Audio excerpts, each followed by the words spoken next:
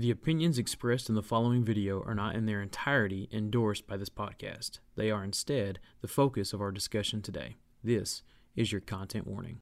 7 reasons why I don't believe in God. Number 1, not enough evidence. If God were real and wanted me to know, wouldn't he provide better evidence than what we have? Look at the trees isn't good enough for me. Number 2, indoctrination. Most people on earth believe the same way that their parents do or the people around them do. Number 3, I can't make myself believe. We don't choose our beliefs. We either believe something or we don't, and I can't make myself believe no matter how many people tell me that I need to. Number 4, there are some truly awful things in this world. Why would a God allow world hunger and terminal illness in children if he's supposed to be good? Number 5, intelligent design is not so intelligent. Over 99% of the species who have ever lived on Earth are now extinct. Number 6, the Bible. If the Bible were the Word of God, wouldn't he make it more reliable? Wouldn't the Gospels have been written during Jesus' lifetime? And number 7, science. We learn more about the universe every day, and the God of the gaps is shrinking.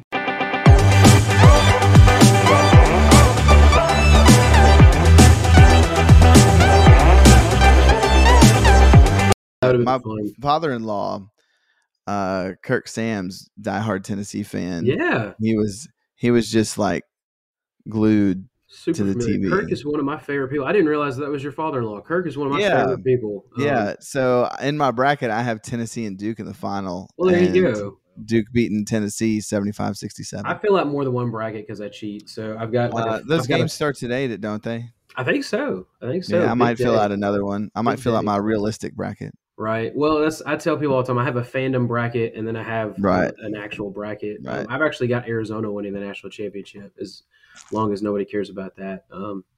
But anyway, Arizona's got so many phenomenal players and they play really efficient. So yeah, it's so great. And we can get to stuff here in a little bit, but it's so crazy. Like teams like Arizona, like I would even say UCLA's got a decent chance, but it's like if you're a team on the West Coast, you just don't get a lot of love because all the media is on the East Coast. It's very sad. Speaking of not getting a lot of love, Joshua, you haven't said 2 words, man. What's up? I'm just so depressed. Tennessee is now a basketball school. For real, it just bothers me, man. Why does that bother you? They're a basketball. I'm a football school. guy. We'll say they're a basketball school. They're going to be okay school. in football though. They just got to get a defense and they'll be good. Man, hey, they haven't lost a rugby game in 845 days. So let's just throw that out there. They're rugby national champions right now. All I know is rodeo season is about to start, and that's my sport. So holler at me in about July. I always look forward to Tech's fishing team or angling team. There you go. Yeah. It's the only thing that – but I don't know. Tech sports is kind of taking a level up. Their softball team's ranked 6th. Their soccer team at one point is in the top 5. AAC always has good soccer. I don't know what it is over there, but they're like Florida State, Maryland, Tech, Duke. Those schools always rep really big when it comes to soccer. Yeah. But anyway, guys, welcome back. This is super exciting. As always, I'm here. Joshua's here. And Joshua, we're tackling a topic today for the Content Warning podcast, right? A Biomedical Culture podcast where we break down modern theology versus biblical content. And we are breaking down a topic today that is so outside the realm of what I think a lot of people would say is normal that we had to bring in the big guns. That's right. And that is Dean Meadows. Oh, my goodness. Today. I'm a big fan of Dean. I met Dean. Dean, I guess I met you it was probably 4 or 5 years ago now. You gave a lecture at Bear Valley on street epistemology. It was one of the first times I met you. Currently at the Blacksburg Church of Christ, right, as the campus minister there. Oh, sorry. Oh, you're good. My phone's already been ringing this morning, too. We can edit that out. Nah, it's all good. Campus minister at the Blacksburg Church of Christ. So like we just kind of talked about, Duke fan living in Virginia Tech territory.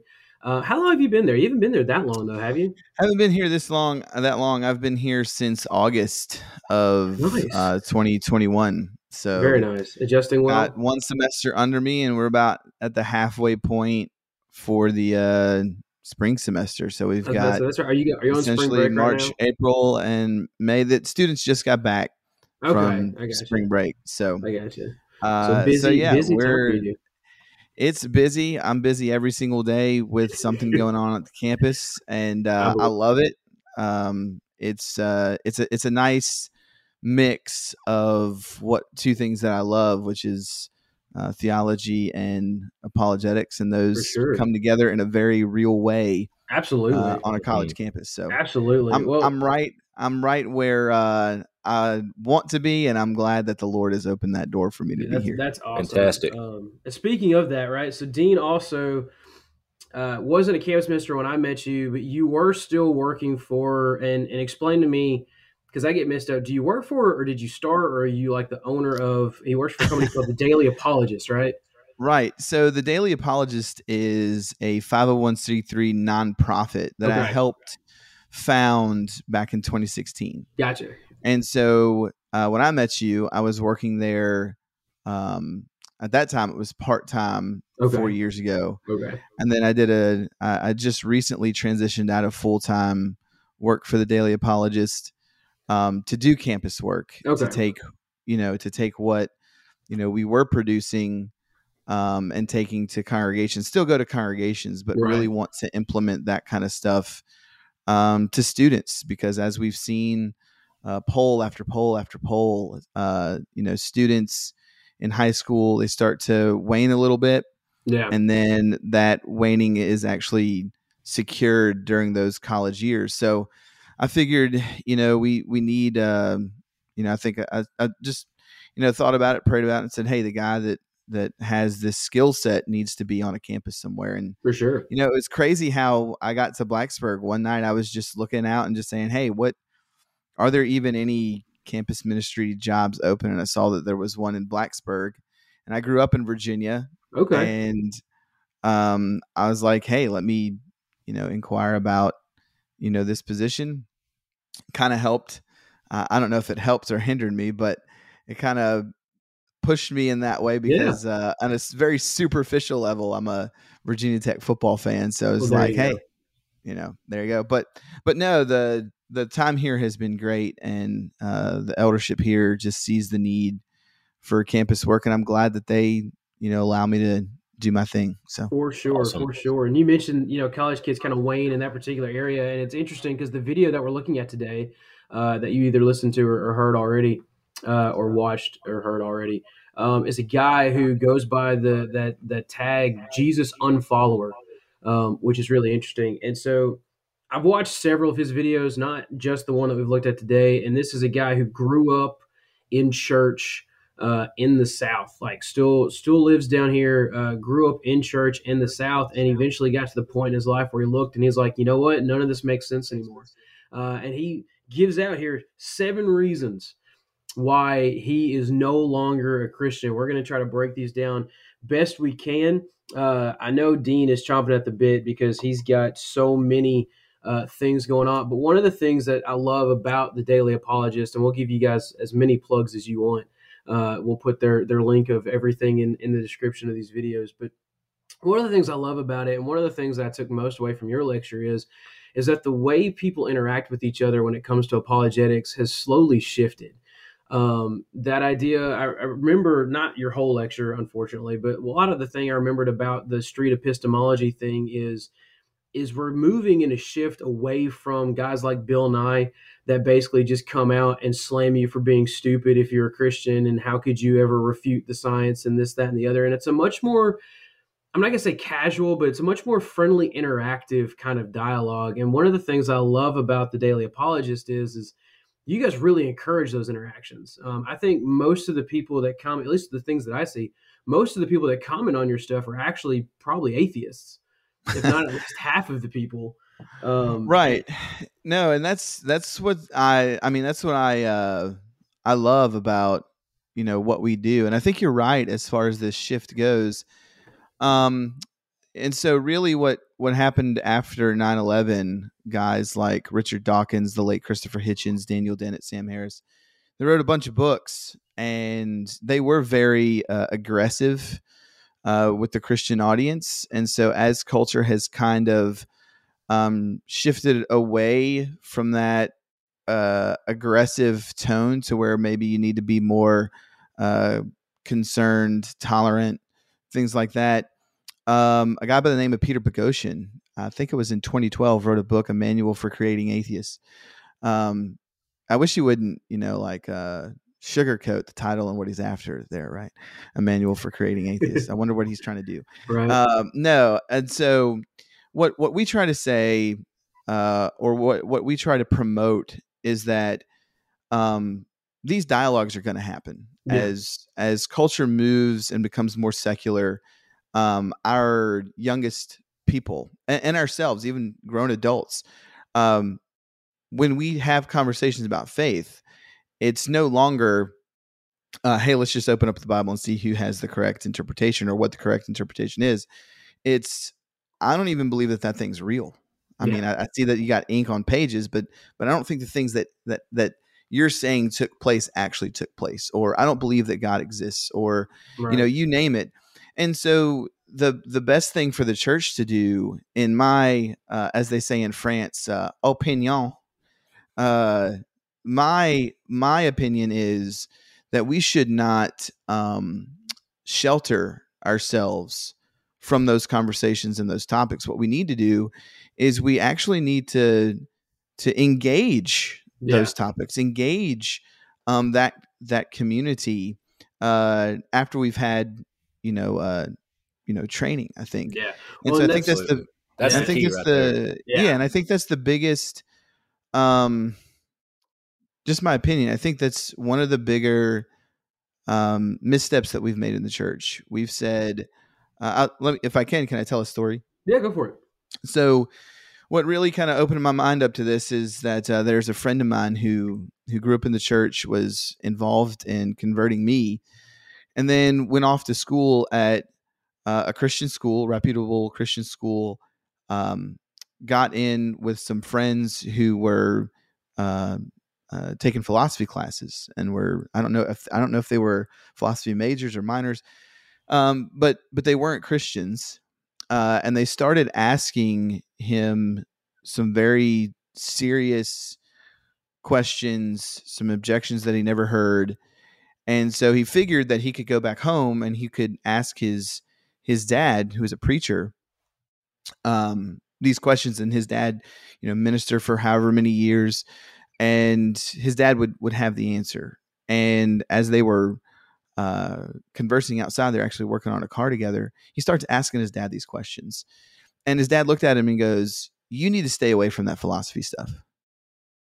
And I did an interview with him later while I was at Biola, a worldview interview. And he said it was at that moment that I decided to leave Christianity, because my dad was telling me to run away from this stuff, where my friends were saying, you need to consider these things with regards to Christianity. So on one hand, you've got the preacher dad over here who says you need to run away. And over here, essentially saying you don't need to worry about those answers. You need to run away from those things. But over here, you've got the skeptic friends who are philosophy majors or minors, don't know, and they've got answers. And so, I mean, he's still not a Christian today. Yeah. Now, I don't know if that's totally because of these answers. Right. I'm sure there are other things that are involved. Yeah. But that is one of the things that young people who leave the church, I mean, will tell people all the time. Well, over here they don't have any answers. They tell us not to ask questions, and so we've become very insular in the church. We, with regards to these types of topics, well, we either don't address them, or the other piece of that, and I'm sorry to ramble here. No, you're good. Or the other piece of that is we become hyper aggressive.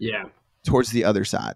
Well, so that was what I was going to say. It's one of those things that for some reason or another, for whatever, like I said, there could be a number of reasons. Growing up in the church like I did, apologetics seems to be like that epitome of daunting topic. That it's just really, really hard. Like you've got apologetics and the Holy Spirit are those two things that like you sit there and fight over and argue, and you can't quite figure anything out. And then, and it was one of those things that it was easy to shrug off for a long time because, well, atheists were there was just a lack of faith, or they weren't going to believe no matter what you said. Or, atheists, on the other hand, would say that all religion is pseudoscience and logical fallacy.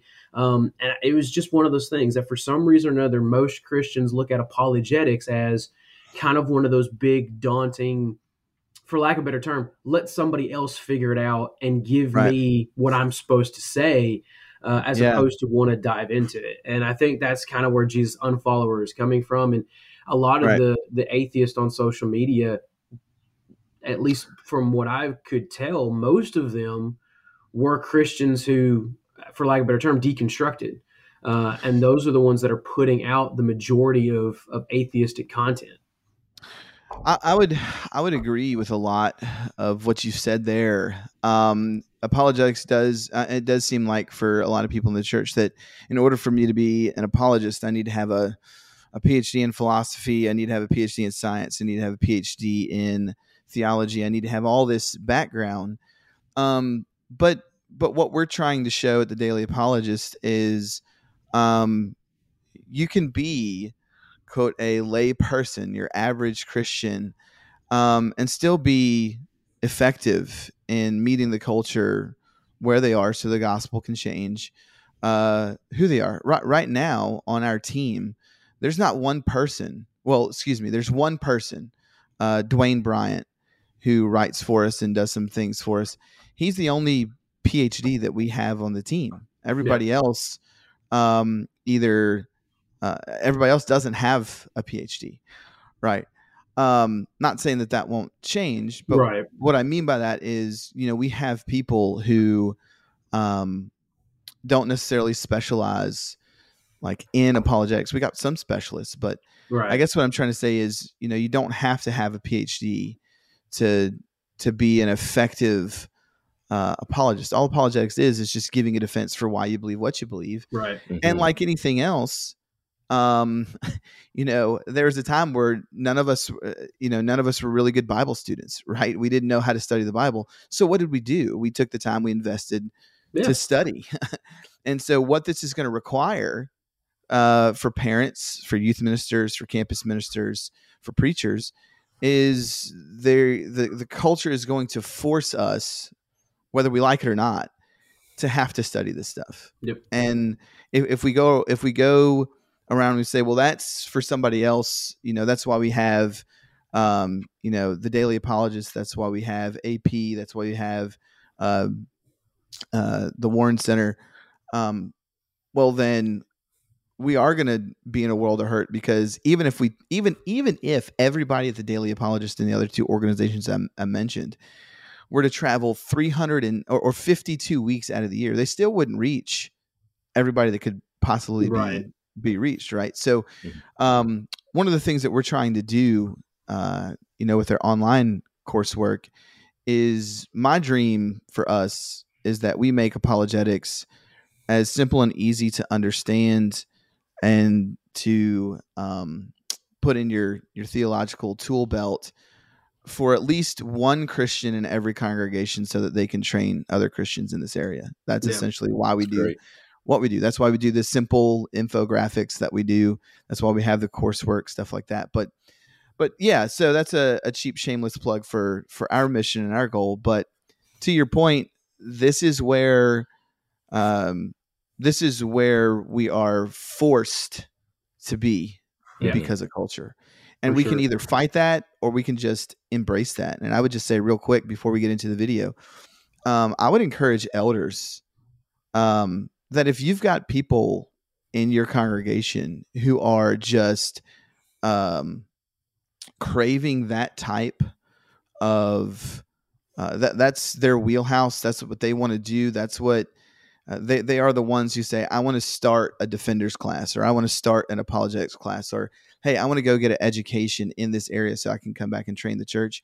I would encourage you to strongly, strongly consider allowing them to start that class and in some way, shape, or form monetarily fund that education.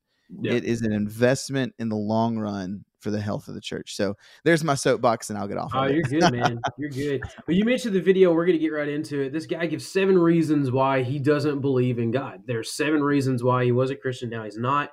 We're just going to run through them. And some of these we'll spend a little bit longer time on than others. But right off the bat, number 1, there's not enough evidence, right? Which is generally what the whole apologetics debate, for lack of a better term, kind of boils down to is the evidence, the burden of proof. and so on and so forth. And he makes the comment, if God existed, why didn't he give us better evidence or more clear evidence? And he makes the comment that, well, look at the trees is not good enough for him anymore. I found that to be interesting because I would, in some aspect, I would agree that look at the trees is not enough. And that's just I think that's just a pejorative term that he's using. Right. And so the one way that we can be effective apologists is ask really good questions, right? I don't know who said it first, but a 10-cent question is better than $1 million opinion, right? Mm-hmm. So if someone comes to me, like Jesus Unfollower, and says, well, how come, there's not enough evidence? Okay. Well, my next question would be, okay, well, what do you mean by enough evidence? Right. Yeah. Or, if they say, well, how come God didn't make this evidence clearer? Okay. Well, what do you mean by that? So if the evidence that we have right now isn't enough, what do you mean by that? Or if it's not clear enough, what do you mean by that? And then ask the question, well, what would be enough evidence, or what would make it clearer for you? And, for me personally, as I listened and saw the video, I just start running through the arguments that provide evidence for the existence of God. I mean, you've got the Kalam cosmological argument, you've got the fine-tuning argument, you've got the argument from consciousness, the argument from reason, the ontological argument. You've got the historical reliability of the New Testament. You've got the historical case for the resurrection. You've got the argument from reason. Those are 8 right there.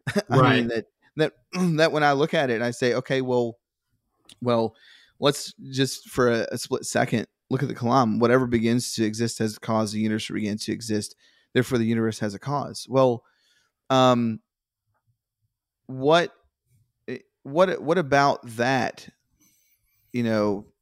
Doesn't what would be the objection there? Okay, well, even if the Kalam fails, which I don't think that it does, you still have got 7 other arguments that lay out evidence for the existence of God, and more specifically, the truth of the Christian worldview. So what if God were to say, all right, hey, I'm going to go ahead and write on the moon in Hebrew, Yahweh exists, and so you need to believe. I mean, would that do it? Yeah. Right. And so we see this also as a biblical example. I mean, how many times did one of my favorites is when Jesus feeds the 5,000, and then in John, and then the very next chapter, I believe it's John chapter 6, in the very next chapter, they go out and they find Jesus and they say, Master, when did you get here? And he says, hey, you didn't come here because, essentially I'm paraphrasing here, you didn't come here for the spiritual lesson. You came because your bellies were full. And then the very next question they ask is, well, what sign do you do so that we might believe? Well, didn't they just see him like feed 5,000 people? So I don't want to I don't want to put words or put intentions on Jesus Unfollower that doesn't give.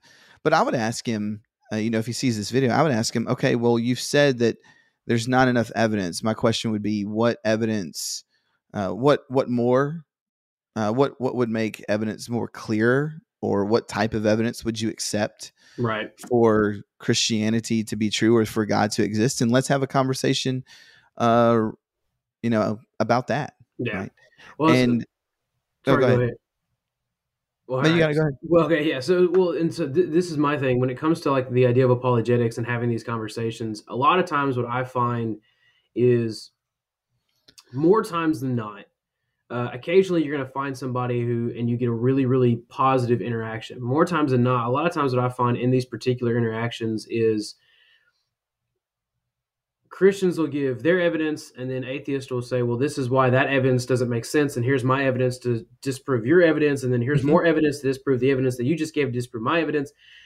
And so you keep going back and forth and back and forth and back and forth, and at some point, I think both sides have to ask, okay, at what point are we going to agree that because it's one of those type things that it's difficult, especially with the access to information that we have now, is you can find anybody that'll say anything about anything that agrees with what I think, right. and vice versa. So it's one of those things that the idea of having clear evidence, I agree with you. Don't get me wrong. I completely agree with what you're saying. The idea of, okay, how much evidence would be enough, or what can make evidence more clear? The problem is that is such a gray realm, because everybody sees that differently, that it becomes really difficult to get past that. Because I watched, it was a very last second video that I think that you did not too terribly long ago on a YouTube channel, on an atheist YouTube channel. And it was very much, it felt as though you guys were doing a great job interacting with one another, but it felt like you were giving evidences, and he was like, yeah, but that doesn't make any sense, and here's why. And you're like, well, okay, but what I said still makes sense, because here's why. And it very, how do we avoid that, I guess, is one of those things. When you talk about how there's not enough evidence, because we'll get to this in a second, you can't make people accept the evidence that's there, right? Right. So, it seems like in some situations or some circumstances, we have to understand that, and I'm not saying that this is the case with Jesus Unfollower. There are certain situations and circumstances where it doesn't matter what arguments I lay out, the person just won't accept that. Right. And so what I have to do is I have to be considerate. I have to be humble. I have to discern and say, okay, it seems like we have filtered through all of the possible explanations for this particular argument for God, and this person is accepting it. I seem to believe that I have adequately answered their objections. And so at this point, it's just a matter of, do I continue down this road, or do I say, okay, hey, when it comes to this particular argument, let's say we're talking about the fine-tuning argument of the universe. When it comes to fine-tuning, I've laid this out. You've responded. I've responded to that. And we've traveled as far as we can go. It just seems like we're at an impasse. I wish you the best. I hope that at some point, you would come to a knowledge of the truth, or that, we have to be honest with ourselves. Maybe there's something that I'm missing. I hope that if there is something I'm missing, I see that and adjust, whether that's, finding a solution for that, for Christianity to be true based upon, or at least God's existence to be true based on fine tuning, or give up the fine tuning argument and just say, hey, we've traveled this road as far as we can go. And, it's just best that we just agree to disagree here. I think that's one way, to look at that, to handle those types of situations. But two, I would also say that as long as the other person is willing to engage, honestly, genuinely, that to keep that door open and just keep examining the argument. So, for instance, you're talking with somebody and the conversation's going well, and it does seem like, hey, I'm offering something, they're offering objection, I'm answering their objection, they're offering another objection. It's okay to go ahead and mine that field, because it's going to cause you to think more. It's going to cause the other person to think more. And at the end of the day, it just helps me examine this particular argument for the existence of God. And what I've found is that as I do that, I find that, so for instance, my favorite argument is the Kalam argument. I found that no matter what objection is brought to it, as I mine it, even things that I don't even I've never seen before, it just holds up, and so that gives me more tools in my tool belt. It allows me to think more about that, and it draws me, at the end of the day, it draws me closer to God. So I don't know that there's a fail safe for those types of situations, right, where you're just going down the rabbit hole, but just treat those situations with discernment and humility, and kind of know, okay, it seems like we've gone as far as we can. I need to move on. Right? Yeah. So, I don't know if that helped. No, I agree with that completely. It's one of those but you're just not going to be able, in certain situations, you're just not going to be able to convince everybody. Yeah. I mean, Jesus didn't convince 100% of the people, right? Exactly. And I think one of the biggest problems that we run into, and I say we, like the collective religious we or whatever, I think one of the problems that we run into is I think far too many of us are content to go, well, we'll just agree to disagree and we'll go our separate ways. And we don't like putting forth that effort, which is not, in my opinion, not a great mentality to have anyway. It's one of those things that when I worked with as a youth minister, one of the things that I tried to get our high school students to really buy into is do everything you possibly can to not leave a conversation without the possibility of a follow-up. Right. Regardless of what the topic was. So that was, I love that. And like I said, there's go follow the Daily Apologist right now if you want a breakdown of every single one of those arguments that Dean just laid out. We just don't have time for it right now. Right. But yeah, so we'll get him. Number two. So that's number one, is that there's not enough evidence, and there's plenty of evidence out there, and that's why we brought Dean on. Number two, though, he said is indoctrination. This is why he doesn't believe in God, is because indoctrination, he said, bottom line is most parents just believe what their parents do. And I don't disagree with that, right? Most humans have been given a set of beliefs that eventually grow and mold over time. Now, and here's how I would say this, because I've watched several videos on this. Atheists would argue that it's only indoctrination when you force somebody to believe something, right? That the idea of growing up in an atheistic household is not indoctrination, because we're not teaching anything. We're just living. And we're not accepting the existence of something that in their arguments doesn't exist. They said religion, on the other hand, is indoctrination, because you're forcing your beliefs upon somebody else. In a sense that doesn't. And so there's a little bit, I would say there's a little bit of truth there, in the sense that most people, in my opinion, most people believe what their parents believe up until a certain point, up until they go, okay, look, now I disagree with what my parents said about this, quote unquote. Joshua and I have joked on here several times. I actually don't know if we've joked on this while we've been recording or not, but we're both far more, we're far different people and our beliefs and our faith than we were when we were still living at home. I'll put it that way. Right. Yeah. I wondered though, like the whole indoctrination thing, a lot of times people talk about it in the realm of Christianity, but would you only limit it to the realm of Christianity? What about our Muslim friends or our Hindu friends or our Buddhist friends, things like that? Is it what about just in the realm of politics? Yeah. We tell people that they're indoctrinated because of politicians all the time. Well, the thing about this argument, look at the time. No, I'm just kidding. The thing about this argument is we all learn something from someone, and Christians have a charge to pass on our faith. There is an element in which that faith, I think, should become your own, and you should develop it yourself and study it yourself, but you learn it from somewhere. And I heard a story the other day of a guy, he's an African-American guy, but he goes to KKK rallies in hopes of having conversations with Klan members. You guys may know who I'm talking about. I can't remember his name off the top of my head. I need to meet him though, because that's my type of dude right there. Yeah, I mean, it's an incredible story, but he says, I don't get in fights, I don't argue or anything, but my goal is to change their perspective, because their perspective is they hate me before they even meet me. Right. And so it's like taking a kid to a magic show and seeing the magician do this trick, and the kid's saying, you won't believe what this magician did. But when you explain, which ruined the childhood of this kid, but if you explain how those things take place, my headphones always fall out when I record. But if you explain how that takes place, you've changed the perspective, and the reality of that child has become different.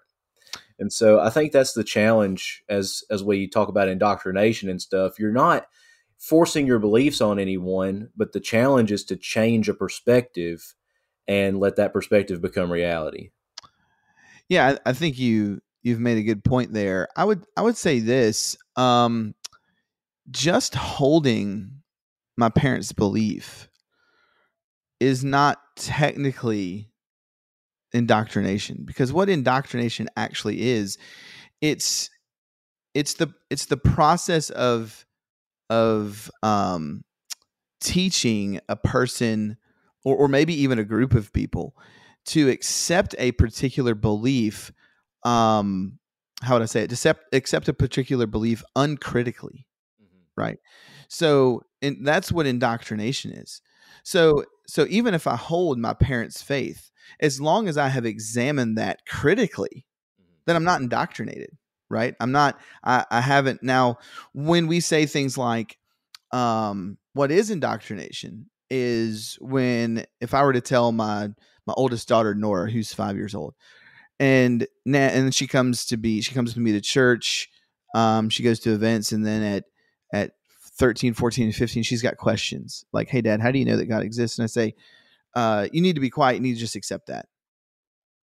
Well, she's asking a critical question, and I'm telling her to believe this without asking that question. That's indoctrination. So here's the thing.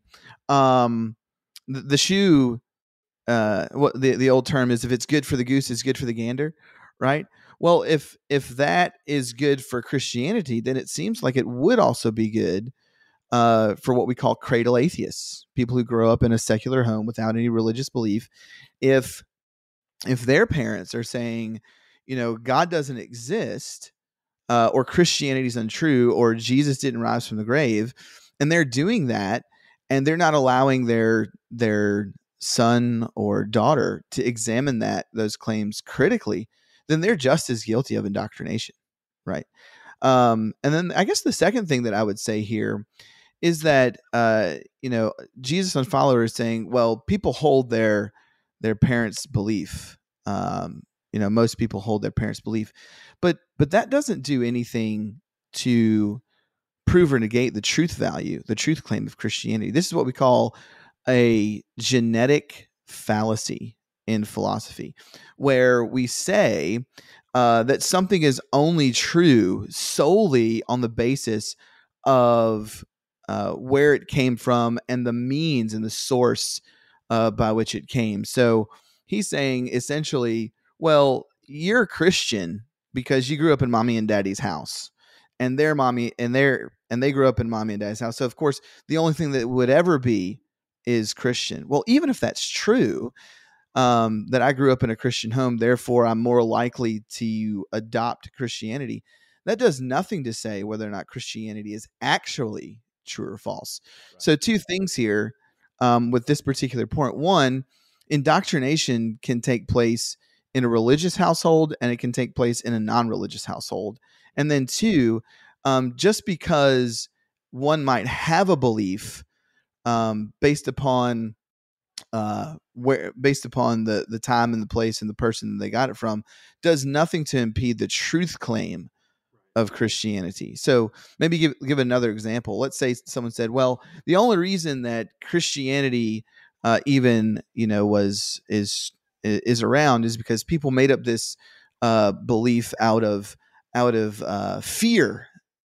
Well, okay, well, even if the belief in somebody originated because of fear, that does nothing to tell us whether or not that particular belief is actually true or not. Does that make sense? Yeah, absolutely. Yeah. So at least it does to us anyway. I hope. Yeah. Right. I hope it makes sense. So let me use just a crazy example. Let's say I said, I believe that there's a pink elephant over here on the right side of the room, because if I don't believe that, then I'm scared that an elephant might actually trample me. Okay, well, that belief has arisen out of fear, but just because that belief has arisen out of fear does nothing to show whether or not an actual pink elephant is in the room over to the right. I hope that makes sense. It does. Yeah. I'm really curious now. I'm not going to ask you to turn your camera around, but now I'm really curious because there is no pink elephant in the room. So I thought examine the evidence, but yeah. So I thought that might have been a mind trick. So two things. Oh, sorry. No, I thought that might have been a mind trick. I know you've got kids, so I didn't know if there was like a stuffed animal pink elephant over in the corner. Right. So the origin of a belief does nothing to impede the truth value of a belief. And indoctrination can happen on both ends of the spectrum. So absolutely, and that's just one of those things that it's kind of thing it's not necessarily easy to get around, because fighting indoctrination is different than growing up with a critical look at your own faith and beliefs, and looking at what the Bible says. But I think, don't get me wrong, I think that there is indoctrination on both sides. But I don't think you can do a broad brushstroke and say, well, all religion is indoctrination, period. Right. And maybe this is another practical point and a plug for apologetics in general. Why does unfollower Jesus feel like that is a good argument against the church? Why does he feel like that's a good argument against Christianity or religion in general? Well, maybe because he grew up and I don't know this, I'm just speculating. Right, maybe he grew up and he saw that, right? Right. He saw that, even in the latest Barna poll about Gen Z, one of Gen Z's biggest criticisms of church in general, regardless of denominational background, is church is in a place where we can ask questions. Yep. Yeah, which is unfortunate and something that I don't believe was the intention by any stretch, but it's sad. So that's point number 2, is that the idea of indoctrination. Number 3 he gives here is I can't make myself believe. You can't he says, I think he phrases it that you can't choose what you believe, no matter how many times people say, well, you just need to believe this. He's like, I can't make myself believe. And I think the easiest argument around that is we're not asking you to make yourself believe. I think what we're asking is look at the evidence that is there, right? And critically examine it, and, look at it in a sense of, trying to be as unbiased as possible. That's not forcing yourself to believe something. That's trying to critically examine what is there for your benefit. And one of the hardest things to do when you approach something to study is approaching it objectively and letting what you find dictate your opinion. Like, I run into this all the time writing articles and papers and stuff, because I go into it with a preconceived notion, with that presupposition of what I want to be true. And then there are times where that is, upheld by the research. And then there's other times where it just completely falls. And I'm forced to change my mind because the objective material is pointing in that direction. Like, that's what happened with my master's thesis.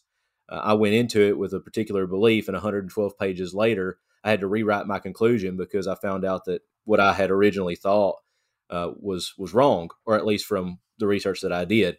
So we're not, it's like Nathan said, we're not asking people to go in with a preconceived idea that I'm going to believe. We're saying, let's look at the evidence, let's evaluate it as objectively as we can, and see where the evidence takes us. Because that kind of circles back to the first point about there's not enough evidence. Well, why don't we handle the evidence that we do have? And then let's see what that presents to us. Right. So much here in just that one comment. I can't make myself believe things no matter how many times people say that I need to. I would say that there is what I would say a involuntary aspect of belief. In other words, if someone came to me and said, I'll give you $1 million to believe that there is a pink elephant in the right side of the room, well, I just can't take that deal because, from that perspective, for that situation, like, that's just not the case, right? But there's also what I call a voluntary part of belief, in that as long as we have the ability to choose, well, then there is a way in which we, and in some sense, we do choose what we believe. But that, as you've said, is based on good reasoning. Are there good reasons for me to believe that this particular thing or this particular proposition is true? And so it almost seems, just looking at the video, and I don't know if Jesus Unfollower means this or not, I hope he's not taking a strictly deterministic approach to belief. What I mean by that is, well, I'm just wired the way that I'm wired, and there's no way that I could believe A, B, C, or D because that's just the way that I'm wired. I think that is just categorically not true. And if he is taking that route, then he's got some serious problems in other areas of life. Not saying that he himself does. I'm just saying the way in which he will come to conclusions about, say, like morality. Well, if I just am the way that I am and I choose to believe the way that I believe, and I can't be made to believe what I believe, well, then what about some of the moral conflicts that may happen? That kind of gets into a whole different area. But there is a sense of an involuntary sense of not being able to choose to believe. But there is this other piece of the puzzle of, based upon evidence and reason, I can choose to believe that. So, and a lot of things go into this. Once again, I'm not trying to pin down Jesus unfollower in a particular way, but why would someone not choose to believe that Christianity is true? Well, maybe they're not convinced by the evidence. That's one possible way. Maybe they have what's called cognitive dissonance. They're going to be secular, and they don't want to believe in God no matter how much evidence you put in front of them. Or maybe there's some other factor there that I haven't mentioned. So, I would agree with him that he shouldn't. Actually, I would agree with him. He shouldn't believe Christianity is true just because a bunch of people tell him that that he should. He should believe that Christianity is true because it's true. And so I would love to have that conversation about, why do you say this here in that video. So good points you guys made too as well. Yeah, it's super interesting thing too, because I think a lot of times I don't know that we put as much emphasis on, Joshua, you talked about how with your master's thesis that you went into something with an intention and you ended up having to change your mind. And that's not necessarily an easy process on something as I'm not trying to offend you, but on something as trivial as a master's thesis. Oh, I'm so offended. Sorry. When you're talking about something like this, you're talking about trying to convince somebody to examine evidence and change their mind about basically the entire way they view life, and their life and purpose and all of these different things. That's a really, really big deal. Yeah. And it's not something that people do lightly. It's not something that people do easily. And so I think that a lot of times people, I don't want to say that we're too cavalier, but I think sometimes we don't necessarily, that the weight of that decision isn't ever in the back of our mind, right? I don't think a lot of times, as Christians, because we view it as a defense of our faith, right? Nobody's asking us necessarily to change what we believe. We're just being asked to defend or provide proof.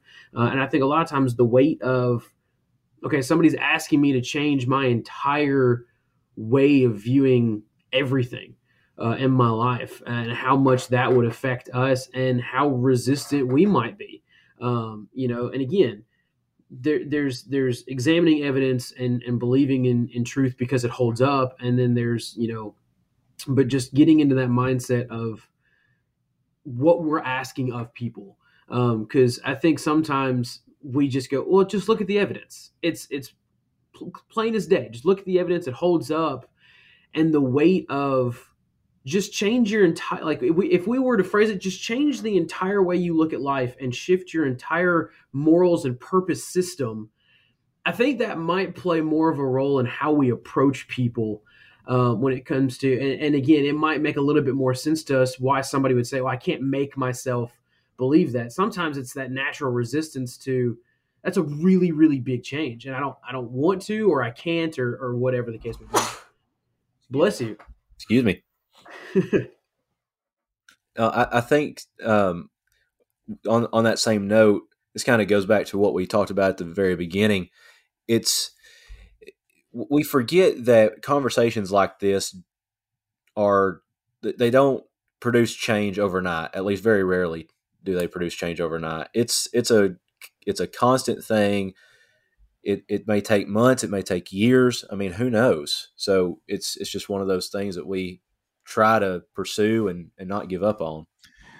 Yeah. So it's interesting. Nathan said something that I found interesting when we say things like, well, if you would just change your worldview, or if you say something like, well, the evidence is right there, I can't believe you wouldn't be a Christian. That's like walking up to somebody who's believes something doctrinally incorrect and said, well, if you would just read your Bible, it's there, right?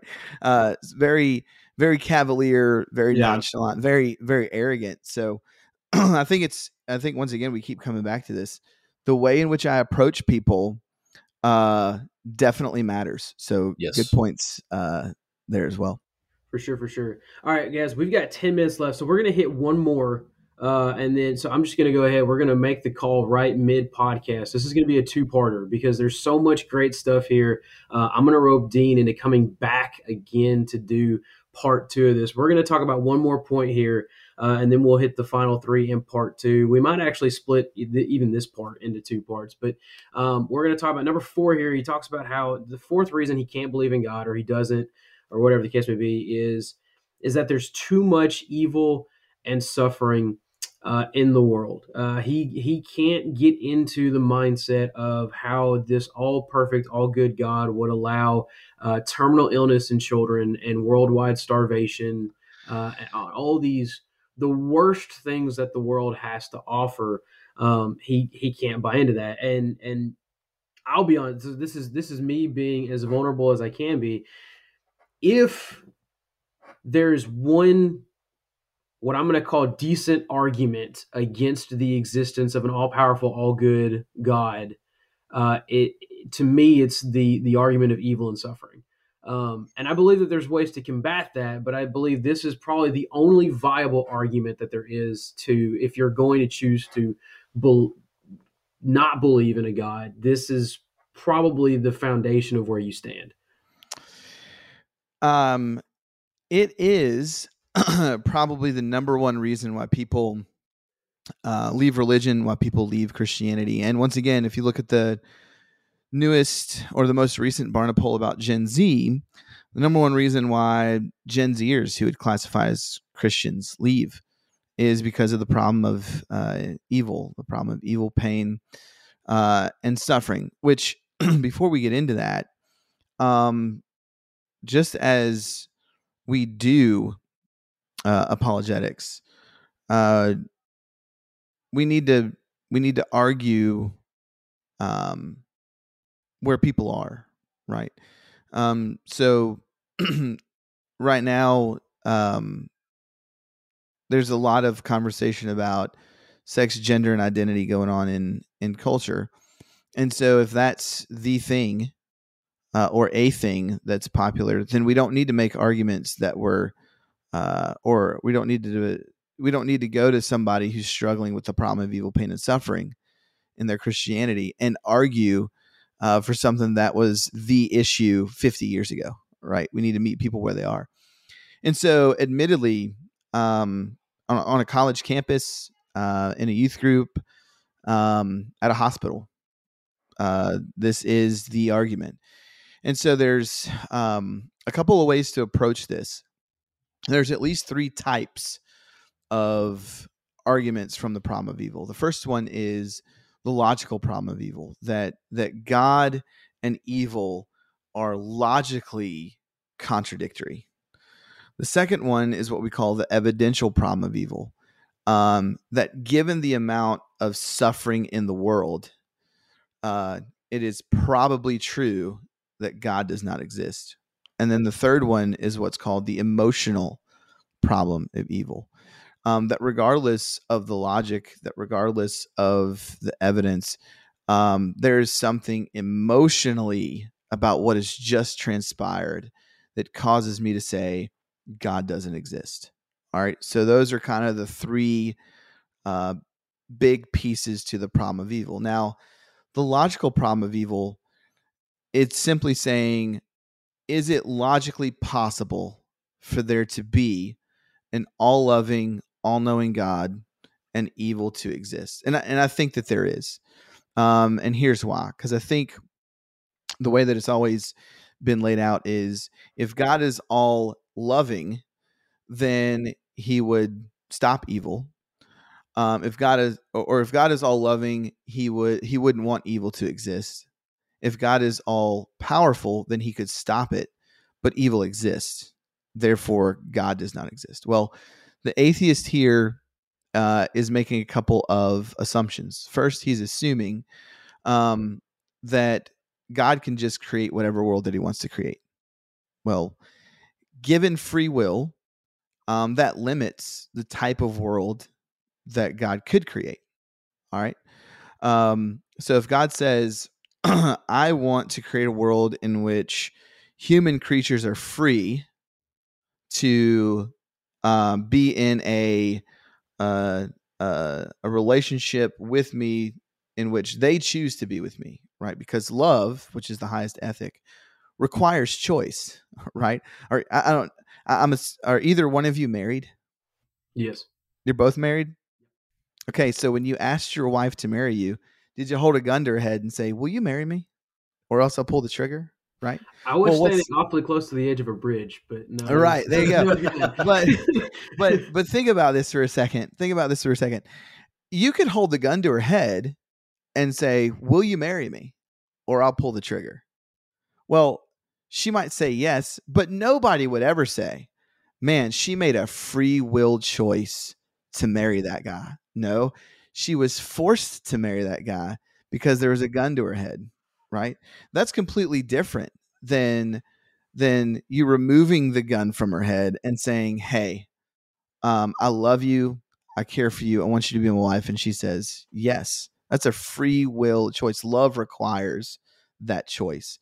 And so if God wants creatures to come into a relationship with him freely by choosing love, then he has to create a world where not only they have the choice to love him and choose to love him, but also to have the choice to reject him, right? And in that rejection comes the consequence of evil, pain, and suffering. So God has good reasons to allow that suffering in order to allow free will and the choice to love him. Also, well, God's all powerful. He can make whatever world that he wants. Well, that comes back to, does God want free creatures that choose, or does God want robots? Right. And so the other piece of this puzzle is that God wants he desires that all people come to a knowledge of the truth and know him. And so God also knows what it would take for you and me to come into a knowledge of the truth. Well, maybe he knows that the only way that some people are going to come into a knowledge of the truth is if they feel the pain of evil, pain, and suffering. I can just give an anecdotal story real quick. I would argue that I would have never met my wife had my brother-in-law, who's now my brother-in-law, not got osteosarcoma at the age of 21. He gets osteosarcoma at the age of 21. She's outside the church, mad at the world. She comes home to see him. We connect. We become friends. We end up getting married. Well, how did all that take place? Well, that whole scenario doesn't take place without some pain and suffering, right? She didn't come back to the church without some pain and suffering. Even look at the text of Scripture. God fulfilled the greatest work that he could have ever fulfilled in saving you and me from our sins through evil, pain, and suffering. Evil men caused pain and suffering of Jesus. And then you look at Acts chapter 1, right? Jesus says, you're going to be my witnesses in Judea, Samaria, and Jerusalem, throughout all the world. Well, how does that initially take place? Well, in Acts chapter 7, Stephen's stoned. Acts chapter 8, what happens? There's a persecution that breaks out of the church. And what does it say there in the text? That they then went into Samaria and Judea. So God allowed this evil, pain, and suffering to take place so that the church might grow. And I know that might be a hard pill to swallow, but it could be that in order for the maximum number of people to come into a relationship with God, suffering must take place, must be allowed. All right. I know that's like drinking from a fire hose, and we can get more in depth into that, but that is essentially the deconstruction of the logical problem of evil. Yeah. All right. Well, and we can get into the evidential and other stuff in another episode, because if we go into that, we'll be here for another 30 to 40 minutes. Well, I was about to say, I don't want to hold you up anymore. I know we're sitting right at that 1 hour mark, and we are going to break this down to 2 parts. So we might flush some more of this out in part 2 for sure. But yeah, I love what you said. So part of the program that I'm in right now, I actually just got done taking a class on suffering in the human condition. And why that the world we live in is the perfect world for the purposes of soul making, and why that epistemic distance has to exist, and why that kind of plays a big role. What class are you in? It was a class called Suffering in the Human Condition. I'm doing a program right now at Freed, where I'm in the Pastoral Care and Counseling masters. So that's one of the classes. They teach us all about. They make us really, really depressed at the very beginning of the program, and then try to build us up the rest of the way. There you go. But anyway, so yeah, guys, stay tuned for part 2. We're gonna flush out some more of these things. Those are the first 4 that we talked about. That there's not enough evidence. Indoctrination, you can't make yourself believe, and we'll flush a little bit more of evil and suffering out when we come back next time. There's 3 more that I'm not even going to hint at, because I want you guys to come back that much, but we are going to do this in a part 2. I hope that we can get this in. This will release just one day after this part 2 will release one day after this particular video releases. Dean, thank you so much for being on, man. I'm super excited that you're here. I'm going to have you back on again for part 2 of this. Any last final shameless plugs that you want to put in? Yeah, shameless plugs. Check us out on social media. There's a lot of really good conversations going on Facebook. Our website has we got an amazing team, amazing videos, great social media presence. Also, we will be at Connect Conference in June. That'll be at the Creve Hall Church of Christ in June. Let me see when that is quick. That's Nashville, right? That's Nashville. Nashville, right. Tennessee, for those who are listening around the world. Josh would say something. I think your microphone is off. We're having technical issues. So no, it's on. I've got it muted because I'm over here with phones ringing and everything else. It's okay. I just didn't want Joshua to start talking on video and nobody hear him. So. So we'll be at Connect Conference this I think it says, I don't know if it's June or July. I'll get back to you on part 2, but yeah, we're good. I'll be there. I'll be doing a session there at the Connect Conference on tactics for defending your faith. And then I'll also be at Polishing the Pulpit in August to do a session for those of you who are in college, but also teens as well. And we also, and this is the shameless of the shameless plugs right here. We also don't mind if people want to donate to help us reach people, reach the atheist community, train Christians, young people, parents in apologetics. We'd love to come to whatever congregation you're at and do a seminar to whet the palate and then get you into those free online courses at thedailyapologist.com. Sounds awesome. By the way, Connect Conference, I just looked it up. I think it's July 27th through the 30th, 2022, according to what they said. Be there. So you can do that. I'm pretty sure you guys are on Facebook, Instagram, and now TikTok, right? Did you guys officially set up the TikTok? Yeah, we just started a TikTok. We did a little response to Matt Dillahunty, who critiqued one of our arguments from the contingency of the universe for the existence of God. And it was a quick response. I hope that me and Matt can dialogue at some point in the future. So I look forward to that. Go. Perfect. Well, that is all for part 1. Josh, do you have anything else before we leave? And just glad that Dean got to be with us and appreciate all of his thoughts and comments. Look forward to part 2. It made sense. Nah, it's all absolutely wonderful. Stay tuned, guys, for part 2. I'm excited about this. This is one of those videos that we're like, you know what? We'll do this all in one sitting. And then it's like, you know what? I don't think that's possible. There's so much good stuff here.